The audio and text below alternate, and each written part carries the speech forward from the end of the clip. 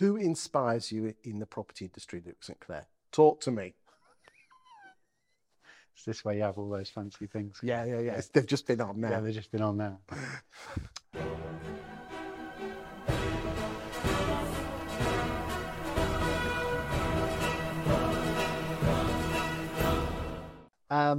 There's many a person, and it's not done in a specific order. So you got people like Josh Vegan. Oh yeah. So met Josh many a time here and in Australia. John McGrath, who I think is still very much an inspirational leader and thought processes when it comes to estate agency.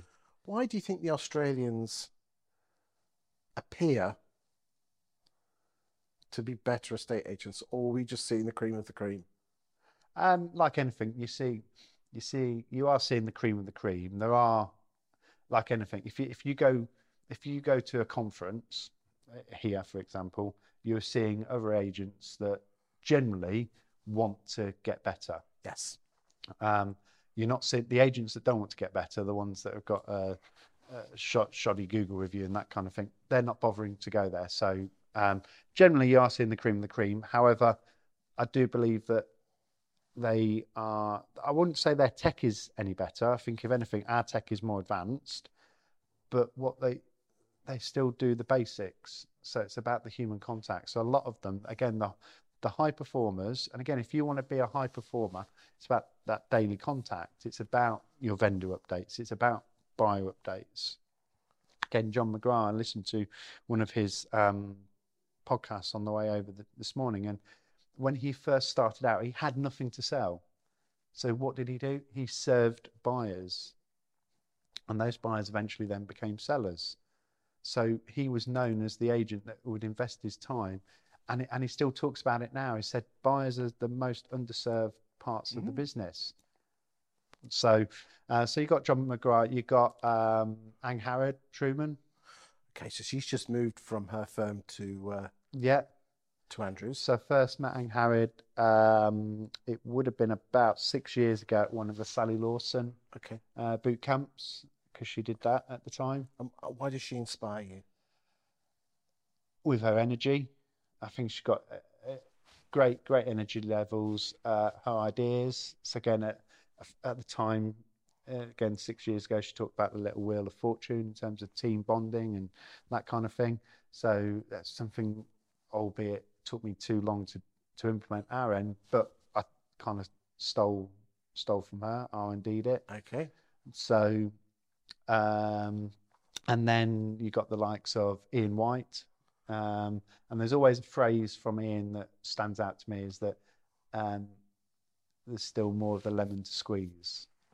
And I remember him saying that on one of his podcasts or something like that he done. And when agents are talking about opening up another branch, it's like, well, okay, what about these branches here? Is there not still more of a lemon to squeeze here before we start having magpie syndrome? There's an awful lot of estate agents that suffer from that, isn't there? There is. Peter Rollins. Oh, Starman. I think he's absolutely amazing. Obviously, Pistol Pete from Foxtons. Pistol Pete from Foxtons. Also spent 2.5 days at Foxtons as well, because I bidded on the Agents Given thing. And again, he's still got that nickname of Pistol Pete, but he is back there, isn't he? He is. And he stepped in as temporary CEO or whatever. What inspires you about Pete? It's the way. It's the language that he uses. It's the passion. Again, energy is another thing. But just with understanding, I love his phrase about finding someone that will shoot the lights out. And those people that will shoot those lights out, is that they need the rewards. They need to make them hungrier and hungrier and hungrier. And those people that aren't happy to shoot the lights out, they're fine, because you do need people like that. You can't have 10, if you've got 10 negotiators, you can't have all 10 of them wanting to shoot the lights out, because it just isn't going to be the right mix for that. So from that perspective, and again, his daily structure, and how he had that daily structure at Foxtons. Who else after Peter? So you've got, I love David Mintz. Star man. Kerfuffle, and obviously ex-Normie and co. I just think he's got a very I love his sense of humour, but I think he's got a very, very, very mature head and way of looking at things. It's very smart man. Yeah, he's a clever cookie. Really, really, really is. And to keep Simon under control as well. Yeah. Well, David's the star man of that show, isn't he? He is. He's an exceptional man. And then if we're staying up north, then there's Oliver from Oliver James. Again, I just think with what he does marketing wise, again, his energy for estate agent, and he's got a genuine passion, and his passion is to be helping customers, and and I love the way he goes about doing things. And I know at one point he, as a part-time job, he employed the local postman to do things. Well, who better than someone that's delivering letters and probably knows everyone down the street or in that town.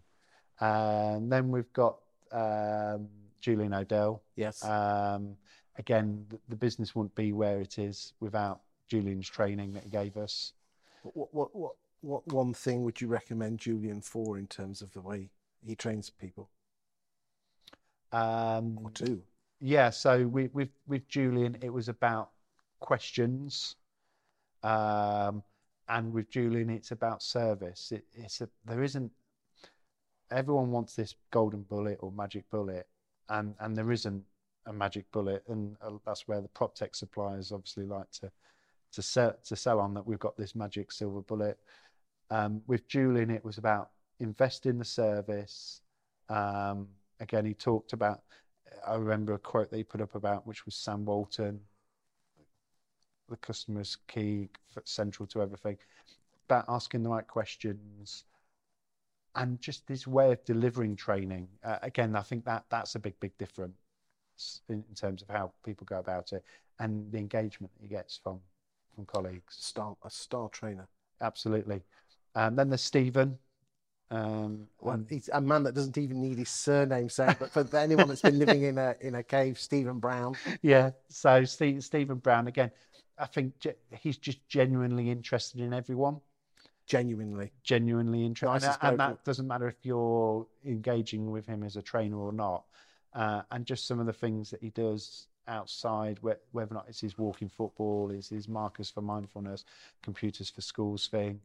Again, channeling that kind of negative thing that's happened in his life into something really positive.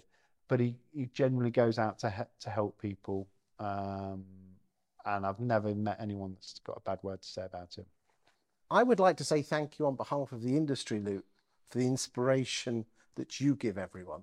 Oh, thanks. I've had a number of phone calls and messages from people who say that you go out of your way to help them, even to the detriment of your own business, helping and guiding, supporting them, jumping in the car, people coming to your branch, sending staff to your branch. And I just want to say thank you on behalf of them. I won't embarrass them by their names, but they wish to say thank you, and I wish to say thank you on behalf of the industry for what you do. You are a quietly competent man who gets on with the job. You're a damn good friend, and thank you. Well, it's a pleasure. It's just all about helping people, isn't it?